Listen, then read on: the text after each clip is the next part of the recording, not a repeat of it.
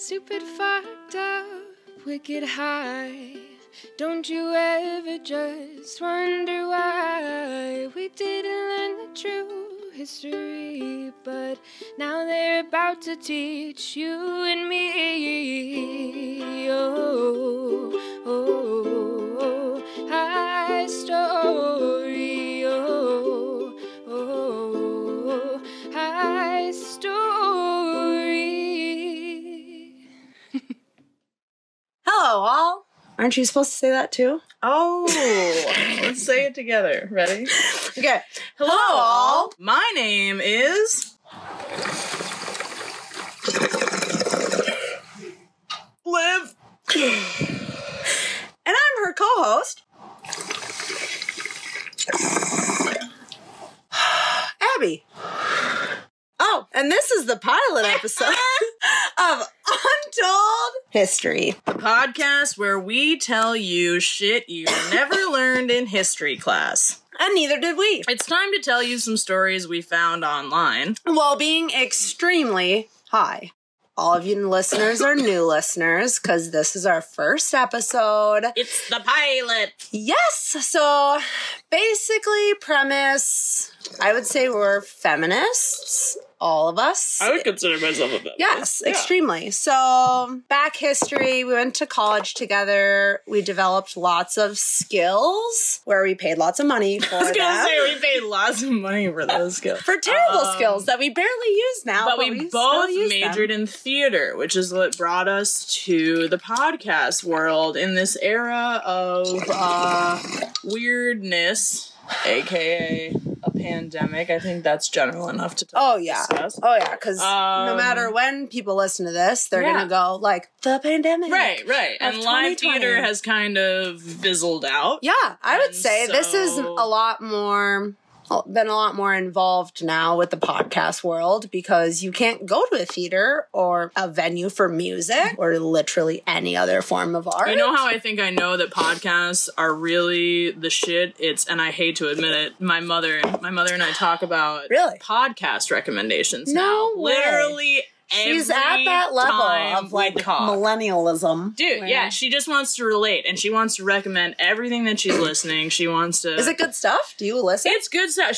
I just got her onto MFM, my favorite murder. Yep, which I do... Fantastic. Have to say, they are the reason I found this topic. Oh, 100... Okay. Yeah, because... Nice segue. Yeah, so... Excellent. Yeah, no, so basically, they were the reason, which we can just, like, jump right in, because I listened to them religiously, and there was one episode where they were covering the disappearance of this woman named Madeleine Murray O'Hair. That was pretty recent. Yes. I just listened to that. Yes. Okay. We'll find... I do remember what it was, because it's my favorite number, 222. So, 2 is my favorite number. 222. And it was episode 222, which that's why this was meant to be, because that's my fucking favorite number. So I remember the episode. The woman, and she, like, her son, and her granddaughter, which I'll get into later, disappeared basically and got murdered. And she was an atheist. So then I was like, oh my God, let's look into this. And then I find out that there's this whole, like, separate section of atheism and feminism where they're, like, linked together, and it's atheist. So they coexist as one philosophy? Yes, it's like atheist feminism. That's like the term. So basically, the whole premise of it is it talks about saying that there's like women's suffrage and women's rights and all these ways against women are based on religions and the reasonings and teachings of religion. Mm-hmm. That women are suppressive, that women are supposed to not wear clothing that shows their body, and all this shit that basically are oppressing women. So then atheists started realizing that, like, hey, not only is, like, God kind of made up, that all these things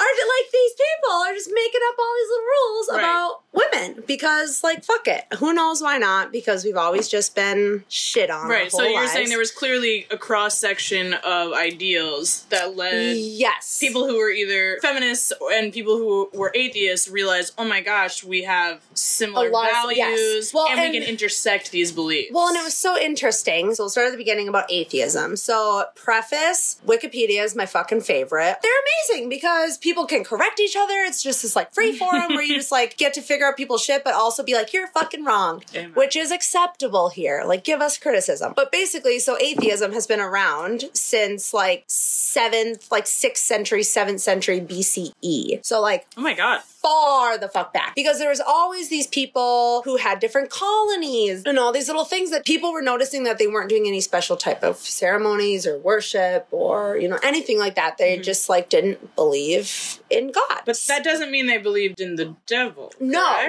Okay. It's no. So atheism is not that you believe in the devil or God or anything. It's just that you do not believe that there's a higher power. Gotcha. And that there is something that needs to be worshipped for you to get a happy ending, pretty much. Okay. Yeah. So it's basically the in my opposite mind. of Obviously, that's agnostic. not a dictionary description. Right. That's just like, because the more I learn about atheism, I would have to say I think that's where I fall. Where I understand religion, and a big part of atheism is like taking theology and learning about religions, because the point of theology and learning about religions is to understand that religion is a man-made concept. Right. Religion is not something that was here before us. We created it. Right. So it's just this really interesting thing that's been going on for hundreds and hundreds of years. And people, okay, see, now I have to get back in, because I'm just like going down the rabbit hole, because this is what happens when you're high. So you got it. Yeah. Oh, I'm going. So basically, that's my little tangent. Atheism, cool, whatever. So basically, it's been around for a long fucking time. And fast forward a couple hundred years, and we have all these large groups that are starting to like figure it out. So in like the 1600s, in France, there's this guy named Spinoza, Locke, Hobbes. They started writing all these books, but not really using the term atheist or atheism. They would call it free thought or free thinking. And that was the term that people used back then. They were just like, oh, all this stuff about free thought. They never mentioned the church, because of course, if you mention the church or the clergy, you get murdered. So basically, these guys, which of course, I'm sure there were many women like even before these guys, because obviously women rule the world, but they were the ones that were noted at first, that they started writing all of these books and having all these sermons and all these talks. And this woman who's like an atheist feminist is Annie Laurie Gaylor, which she's like a big woman in this field. But of course, I got a lot of this information from her because she did a speech somewhere when she was releasing her book. I don't remember the name of it offhand, but it will come to me eventually and I will tell you. Okay. But she wrote a book, and then she like founded all this foundation, and she did this big speech. She was saying that these books were this pivotal point in these beliefs where people were able to kind of read that and go, oh wait, that makes a lot of sense. Right. That really makes a lot of sense. Then ladies started hearing about it, and they were like, wow, so I'm like wearing a corset and not owning land and not going to church, or, you know, not going to get some education, all because the church, because the Bible, because all these places, like the clergy is saying I can't. Right. And all these ladies were starting to be like, well, that's fucked up. No, not happening. So they were just like, yeah, I could die, but I'm still gonna fucking go after this anyway. Because preface, around this time, millions of people in Europe were getting murdered because they were thought to be witches. So yeah, so even during this time, all these women, you literally say the wrong thing or look at someone wrong and they're like, you're a fucking witch. So these women in all this hard time still did a bunch of shit about it. They all stood up and they were like, yeah, we don't fucking care. This is wrong. Women rule. Now I'm just gonna start going through some history of some of the ladies that were just like pivotal turning points in this like atheist feminism role and women's rights and suffragists and all this cool stuff. This first woman, Anne Hutchinson, she has a monument of herself, and she's like one of the first atheists and suffragists and stuff to like have a monument. But she just said, you know, fuck the beliefs of the church. Like, I'm going to do what I want. And at the time in her village, all these men would get together and like hold man services because like women aren't allowed, like blah, blah, blah. So Anne was like, well, I'm going to hold women's services where men aren't fucking allowed. And I am going to go through the Bible and tell you every part that's wrong and tell you every part that is like not okay. And suddenly all these ladies were like, you are so right. And her gatherings were getting bigger and bigger and bigger and bigger. And all these people were hearing about them. Then people got real pissed, and they basically banished her, excommunicated her, and delivered her to Satan as an American Jezebel and said, goodbye, like, get the fuck out of our, like, little homestead. But then she just went and created her own colony, and she started the first civil secular government in America, which was so cool that, you know, just way back in the day, women were still like, you know, we gotta have separation. Right.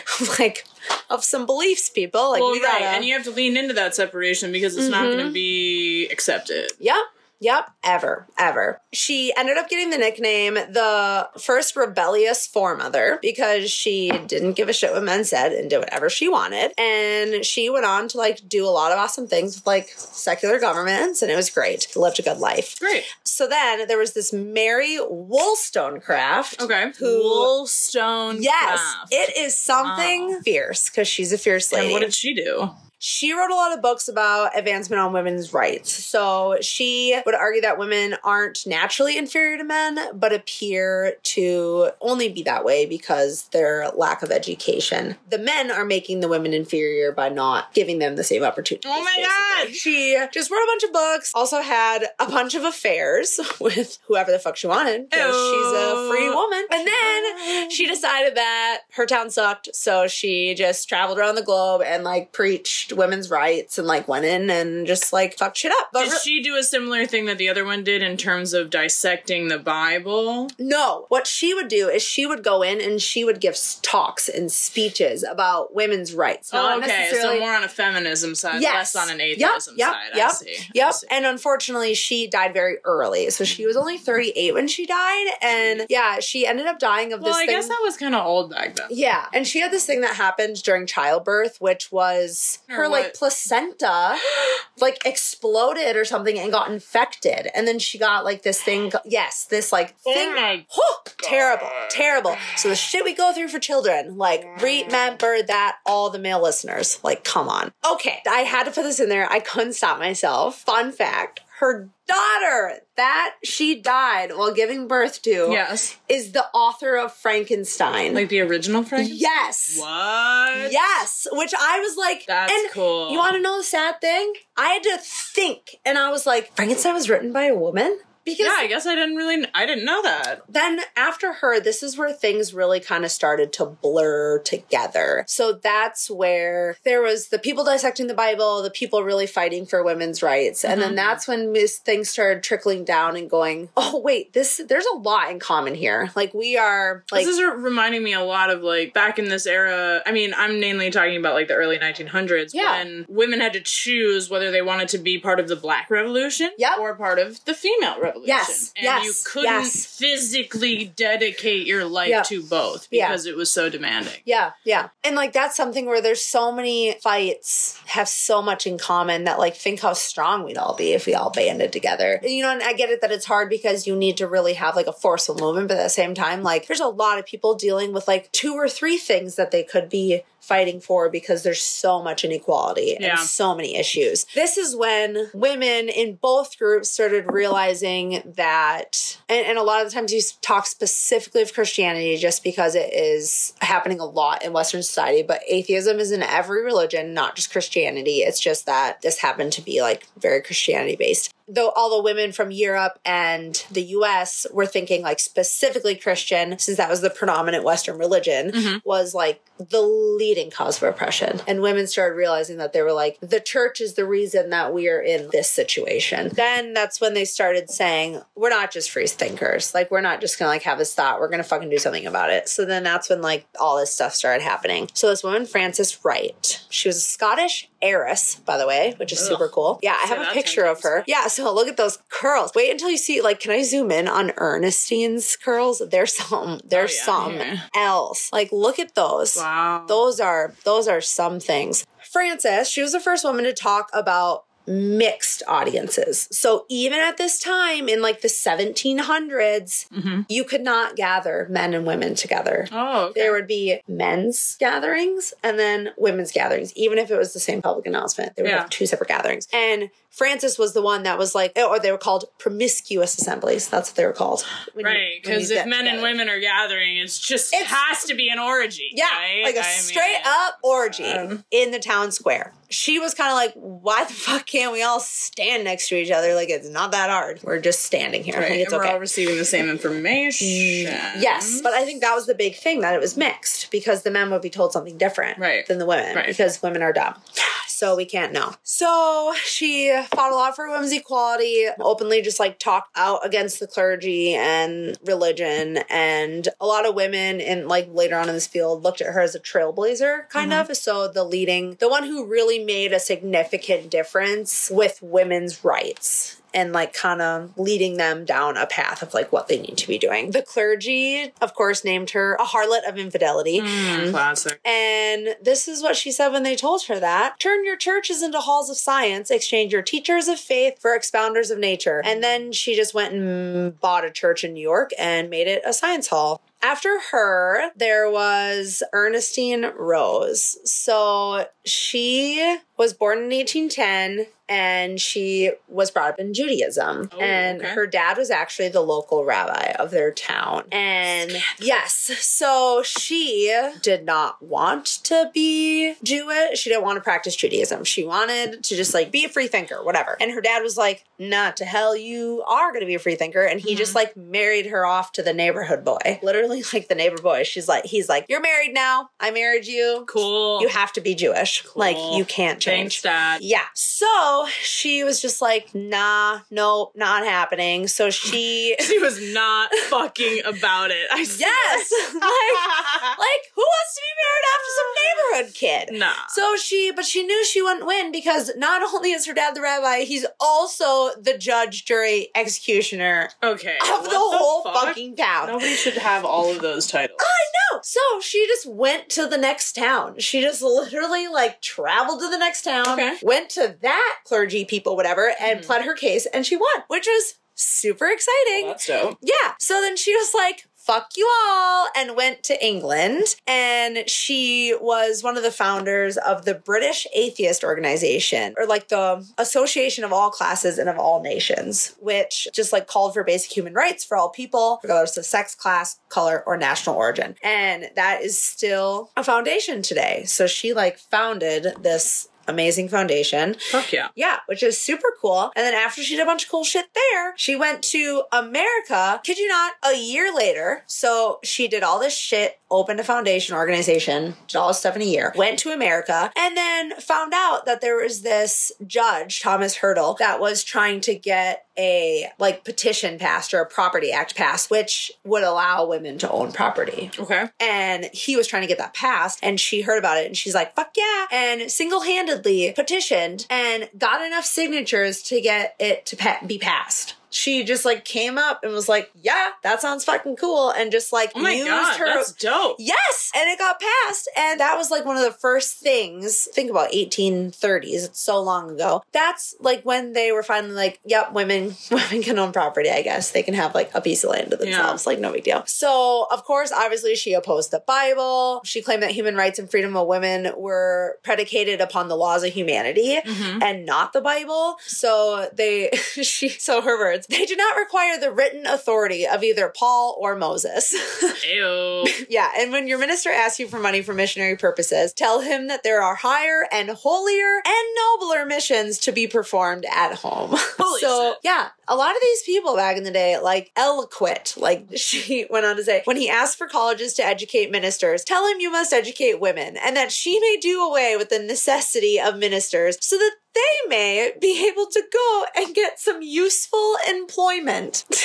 Wow. Yeah, she don't give a fuck. Like, straight up, just saying that to literally the person that runs the town. She's like, fuck you. God. Fuck you. She also, that following year, so 3 years now, she's done all this amazing shit. She then does a 13-week straight debate for women's rights, the abolition of slavery, equal opportunities for education, and civil rights. 13 straight weeks she debated about all those topics. And then she, of course, attended national conventions, and she just did a bunch of debates, conferences, and like did a bunch of speaking tours around the whole U.S. fighting against religions, which is really awesome. And then a big thing. So she was really able to blend the vision of atheism and feminism. Yep. Okay. And that's why she's such, I think, a pivotal moment, because she was the one that really brought everyone out of the free thinking. That whole time was just to get above the idea of like, oh, I'm gonna say no to my church. Mm-hmm. Like, think about generations upon generations were bred to be like, you fucking love the church. Yeah. God's real. He will strike you down with lightning and murder your family. So I think that whole free thinking was getting that idea in their head. Mm-hmm. And then when Frances came along, she was like, oh, you're all on board?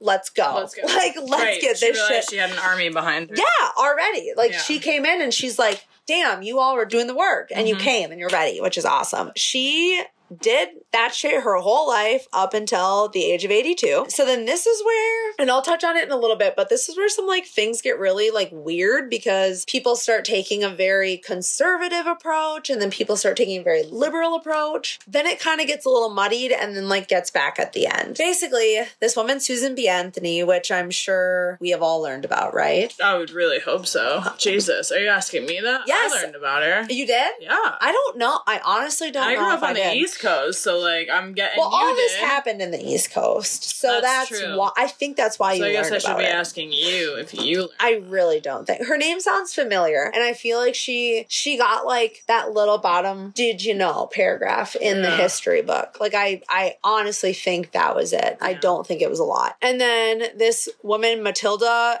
Jocelyn, I'm assuming it's Gage, and Elizabeth Cady Stanton. So they like kind of split up, and a couple of them found the American Women's Suffrage Association, and then the other couple founded the National Women's Suffrage Association. So exactly. So I was like, really? And then eventually they end up merging and it becomes this big thing. But it was just like real clever, guys. Like, come on. Basically, Elizabeth Cady Stanton and then Matilda Jocelyn Gage, they had a really long-lasting impression on feminist atheism. So Elizabeth wrote an article which is really well known, just talking about how religions have taught the headship and superiority of man and the inferiority and subordination of women. Whatever new dignity, honor, and self-respect the changing theologies may have brought to man, they have all alike brought humiliation to women. She basically thought that religion was made to belittle and keep down women and to really suppress us in a way where we can't do what we want, because who knows why? If you know why, please tell me why, because I don't know why. She straight up thought religion was a mental delusion. So she thought that if you believed in religion, you were like delusional, and that you needed to free yourself from the thought by becoming educated and learning about it. She opposed the 14th and 15th Amendments, and she thought it was really unjust that men could vote and women were denied the opportunity. So she had a big long speech in Washington, D.C., where she spoke up about it and actually was like a leading reason that things changed a little bit. She basically is just like, the male element is a destructive form, stern, selfish, and androgenizing, loving war, violence, conquest, and moral world, alike discord, disorder, disease, and death. So basically, she believes that men are like the disease on the world. Basically, she just says that we need to do better and be better, and we need to have like equally educated men and women in the world, and la la. Absolutely. This is Matilda. Excellent. Yeah, she is a straight up... Such a looker. Yes, she's like a badass. All these women, when I looked at their pictures, they have such a side eye that it's like, I will fucking kill you. Matilda was another big name in women's rights and atheism. She ended up taking things one step further. Okay. So basically, a conservative side of the movement, and there's a non-conservative side of the movement, which caused some, that's what I said a little bit earlier, is that it caused the women to be in disagreement. And I don't know why that was a thing, but it was. Well, when you mean like conservative side of the movement and non-conservative, so there's liberal parts of the movement which believe that women are the end-all be-all, and then there's, like in, I'll reference the new show Miss America on Amazon. Have you seen it with Kate Blanchett? No, I have not yet. No. Watch it if you can. It's wonderful. But that's the woman who believes in feminism but still believes in being at home for her man. She is a wife. She is a mother. Yeah. You can still be these things and be a feminist. So that's the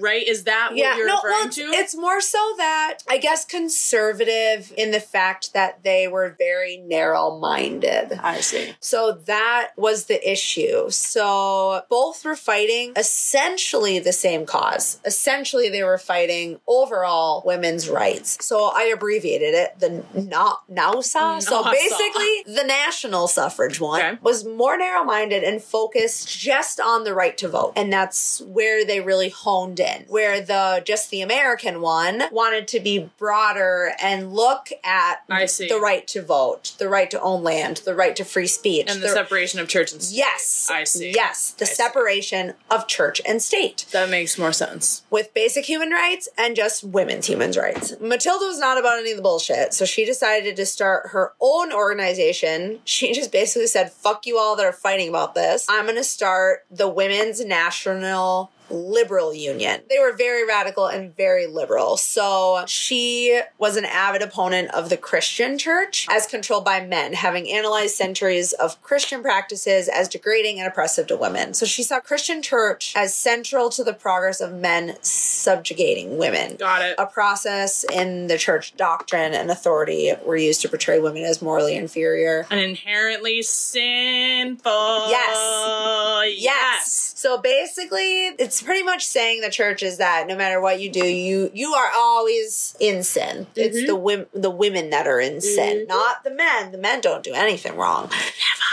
She strongly supported the separation of church and state and believed that the greatest injury to women arose from theological laws that subjugated women to men. This woman had a term named after her. We didn't learn anything about her. So in 1993, scientific historian Margaret W. Rossiter. Yeah. I don't know what she did, but she was a historian. Okay. She coined the term the Matilda effect. Oh. After Matilda Gage. I mean, I've never heard of that, but exactly. It sounds like something I should know. Yes. About. To identify the social situation where women scientists inaccurately receive less credit for their scientific work. Ew. Yes. Than an objective examination of their actual effort would reveal. The Matilda effect is when you get less credit on something because you're a woman, which is the opposite of, I also didn't know this was a thing, the Matthew effect. Okay, what? So there's a Matthew effect and a Matilda effect. The Matthew effect is apparently really famous in scientists, like the scientist world. It's where they're overly credited for new discoveries. So if you were someone that found out something and then they just like freaked the fuck out and thought you found all this other shit, and they would overcredit you and put you in a bunch of newspapers and give you a bunch of money. Which would happen. I do have good stuff to say. Yes, they would call that the Matthew effect. So now, if you're following the timeline, where are we at? Right at the 1900s. Okay. So right in the prime of the women's movement, because we're still not allowed basic human rights, even after 200 years, more than 200 years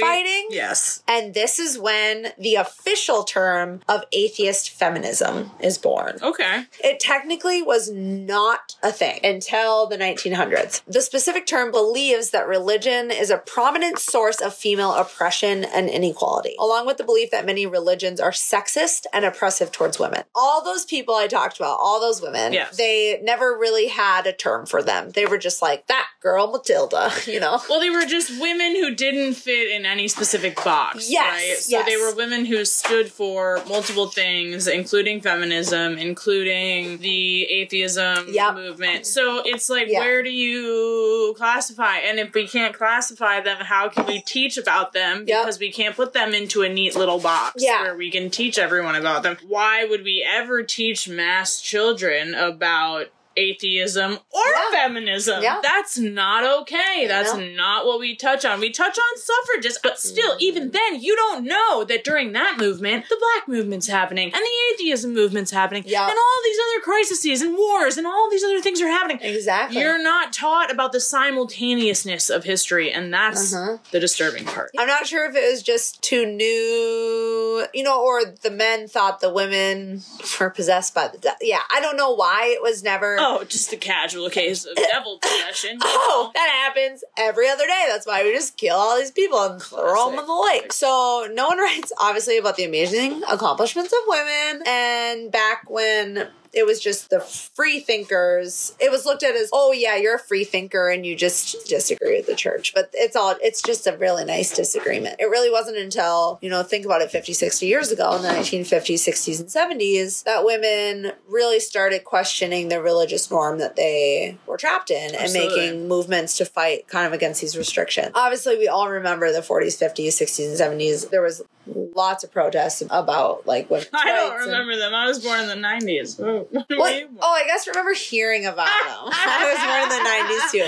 I'm like, dude, no, I'm not. But remember hearing about them. Our parents lived through that. That's very true. That's right. Yeah. So then now we're in the early 60s, and this is where we wrap back around to Madalyn Murray O'Hair, who I talked about at the way beginning. Yes. If anyone is following us. Madalyn decided to sue Baltimore public school system because the public school made it mandatory to recite prayer every morning and read the Bible. Right. Public school in the 60s, people. Yep.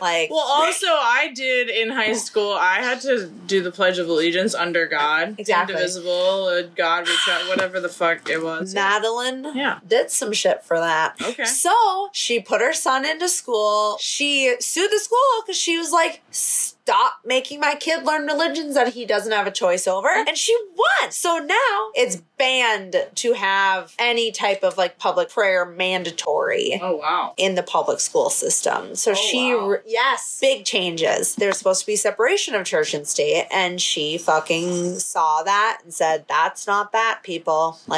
Come on. And then after that, she won a bunch of money and shit from it. And she went on to create the American Atheists, which is a nationwide movement which defends the civil rights of non-believers, works for the separation of church and state, and addresses issues of First Amendment public policy. And she even got interviewed by Playboy magazine. Ew. Yes. And I had to take this excerpt because I wanted to die when I was reading it. Think of a Texan woman, a straight up blonde-haired woman from Texas. I'm picturing Dolly Parton, even though I think she's from Tennessee. But similar, very thick accent. Yeah. Saying this shit, I died. I literally give died. me your best Southern accent. I do not have a Southern accent. Come on, I got one. Where is it? Okay, read it. So this is the shit she said. It starts right there. The American male continues to use continues to use his sexuality for one thing, a means to an end of his own ejaculation. I'm not saying that all American men are this way, but 9 out of 10 are breast fixated, wham bam, thank you ma'am cretins who just don't give a damn about anyone's gratification but their own. If you're talking about intellectual and societal equality for women, which we're not much better off. We're just beginning to break the ice. America is still very much a male-dominated society. Most American men feel threatened by sexuality unless they're taller than the female, more intellectual, better educated, better paid, and higher placed statue-wise in the business world. Well, they've got to be the authority, the final word. She's a sassy lady. That was harsh, dude. She's a brought it all out for that one. It was good. She was obviously very outspoken, didn't give a fuck what people thought about her, and she became the most hated woman in America. Okay, wait, doesn't this circle back to MFM when we talked about in the beginning? Because they talked about, didn't they call her the most hated woman in America? Yes. Who went missing? Okay, yes. Okay. Yes. That's what I remember. Because that was a title, a legit title given to her by I want to say it was Time magazine, but I'm not sure. Oh, don't quote me. She started receiving hate mail, death threats. This one's fucked up. A person killed her son's cat. Yes. And then stoned her house just because she was speaking out against men, against the church, and didn't hold back about it. People were fucking pissed. So then on August 27th, 1995, she's old. She's in her 60s now. Okay. You have to think about, this is years after her big... That's not old, Grandma. That's not old. Don't worry. her son John, yes, her granddaughter Robin, and Madeline all disappeared from their office in Texas.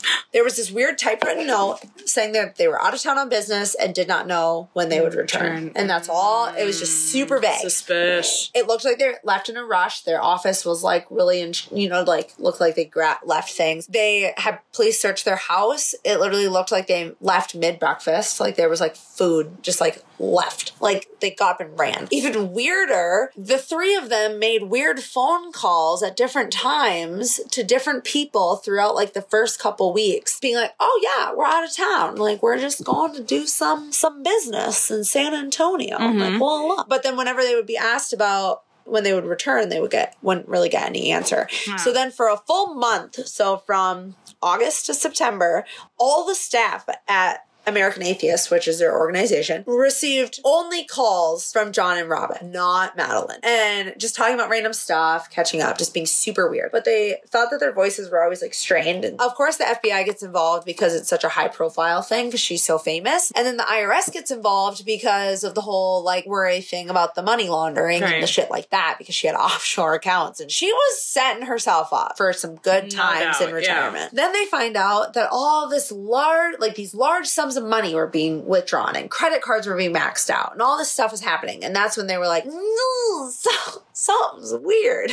And then they find out that it's this dude, David Roland Waters. He was an ex-felon and he used to work for the organization. He was found guilty and is sentencing life in prison, and actually he dismembered all the bodies. He killed them, maxed out all their shit, all their bank accounts, everything. Then killed them, dismembered them with a chainsaw, and then buried them on some weird ranch in Texas. Yeah. Wow. And if you want to see a really loose, dramatized movie, there is one on Netflix called The Most Hated Women in America. It's free to watch. Apparently, you'll learn some things. The first atheist monument was erected on American government property in Florida, and that was, because of her organization. So they did a lot of stuff, and they're planning on doing 50 more monuments around the U.S., which is cool. Very cool. And atheist feminism has also become more predominant now in 2010s. We're now in the 2020s, but I'm sure it's just going to get, more predominant. 2012, the first Women in Secularism conference was held, and Secular Women was founded in 2012 as well, which is the first national American organization focused on non-religious women, so specific to women who are non-religious. The mission of Secular Women is to amplify the voice, presence, and influence of non-religious women. Yeah, this is it. The atheist feminist movement, it's become increasingly focused on fighting misogyny, sexism,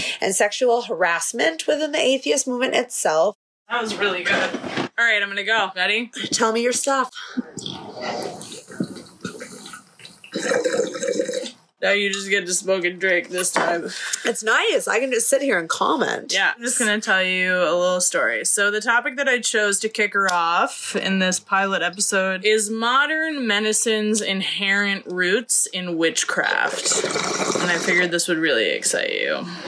Because I'm a witch. Because you're a fucking witch. Now, the main source that I use, which is important to talk about a little bit, was originally from one of the first online memory holes. Do you know what a memory hole is? No. I'm going to be honest, I creeped a little bit on your topic. Okay, well, I saw a memory hole. You would know, because haven't you read 1984 by George Orwell? No. You haven't. It's been sitting on my book. Oh, so you have it, but you haven't read it. And then Clint was here and he saw it and he took it back. Because isn't that Clint's favorite book? So it is. It is my boyfriend's favorite book. It could honestly be a topic by itself, but just a brief breakdown for you. So the original memory hole, which I read about on our beloved Wikipedia, is any mechanism used for the deliberate alteration or disappearance of inconvenient or embarrassing documents or photographs or transcripts or literally any other records, like from a website or other archive, in order to give the impression that something never happened. The concept was first popularized by George Orwell's 1949 dystopian novel 1984, where the party's Ministry of Truth systematically recreated all potentially embarrassing historical documents and in effect rewrote all of history to match the fluctuating state propaganda. Sound familiar? Can I clarify to make sure I understand what's happening? Yes. So basically, they killed anyone out that could tell history, got rid of all the documentation of history. Yes. Remade the documents. Yes. And then anyone that spoke out against them, they murdered them. So then eventually it was just a world of people that thought whatever the government said was true. Basically, the changes that were made were in theory complete and undetectable, but the memory hole in my case, in the case of this source, was a website launched in 2002, which is where my source was pulled from. Any fucking way. The Feminist Press was first published. It first published the piece Witches, Midwives, and Nurses, A History of Women Healers. Okay. At the City University of New York in 1973, I believe. In it, two women named...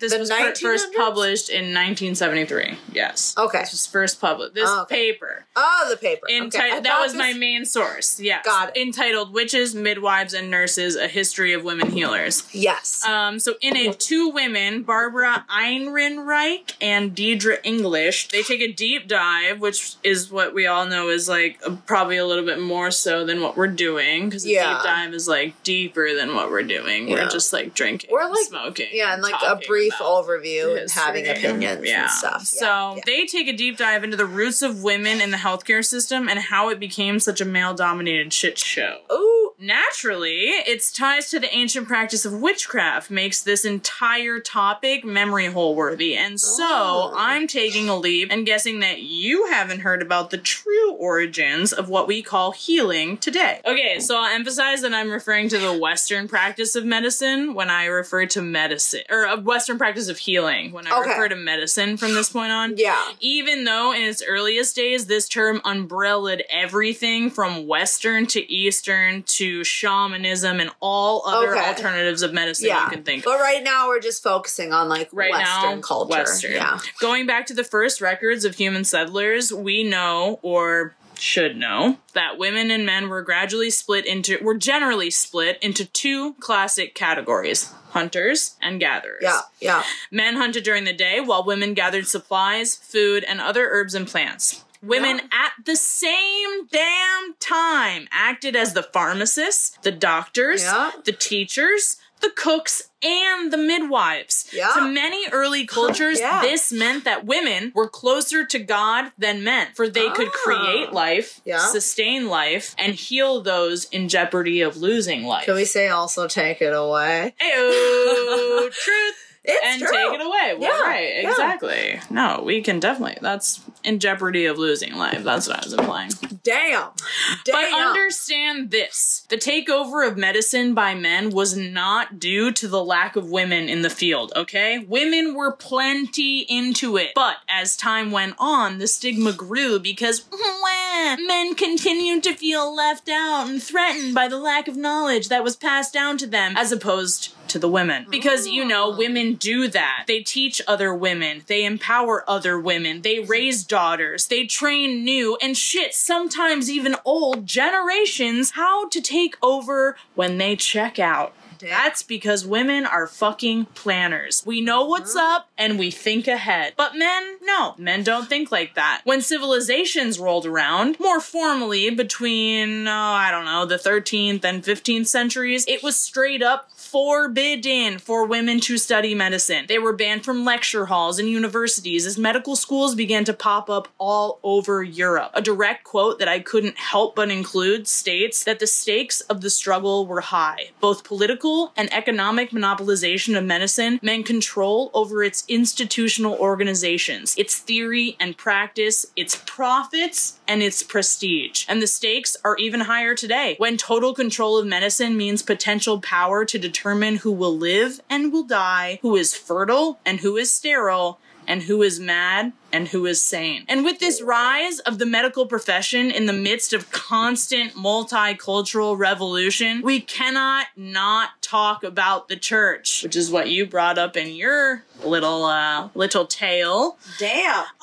The good old church. Catholic, Protestant, Lutheran, you name it, they've got their issues with women in power. Yep. The men of early churches monetarily and publicly supported kings, princes, and many other male government officials as they began to decree what was considered proper proper and regulated medicine. This led to the massive genocide of female healers, who the church had another word for. Wait. Witch healers. No fucking way. This is a hybrid term derived originally from the term folk healer. A folk healer is an unlicensed person who practices the art of healing using traditional practices, herbal remedies, and even the power of suggestion. A folk healer may be a highly trained person who pursues their specialties, learning by study, observation, and imitation. In some cultures, a healer may be considered to be a person who has inherited the gift of healing from his or her parent. For example, the ability to reset bones or the power to stop bleeding may be thought of as a hereditary power, right? This is so fucking cool. In the eyes of the church, however, all the witches' power was ultimately derived from their sexuality. Of course. Not only were witches persecuted and slaughtered at alarming rates for having a hand in basic village practices such as cooking and medicating, but they were also usually poor and illiterate, meaning that there's like zero record of what actually happened. Okay? Fuck that. But God. to the people living in the age of this witch hunting, what classified women as witches? Well, most believe it generally began with a woman fucking the devil, and thus she automatically became an inevitable conduit of sin, shame, and evil. Oh my God! Such was the state of medical science at the time when witch healers were persecuted and executed for being practitioners of magic instead of practitioners of what they actually were, which was ancient medicine and healing. Yet, it was these very women who developed the first extensive understanding of bones and muscles, of herbs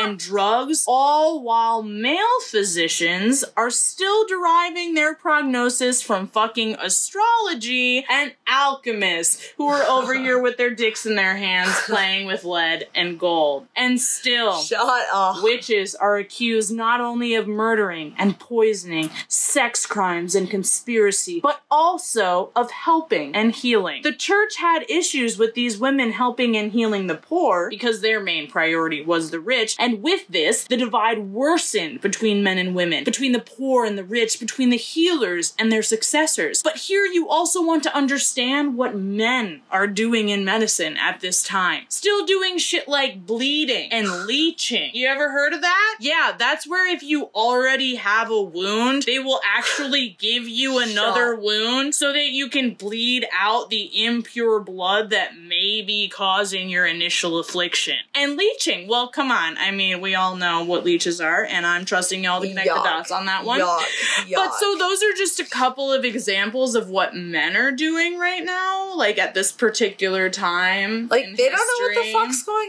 on. Oh my God, I'm so high. Okay. But call it off. It'll Back be in okay. It. So our ladies Barb and Deidre, our main source, they say that so great was the witch's knowledge that in 1527, Paracelsus, I want to say that's spelled Paracelsus, Paracelsus.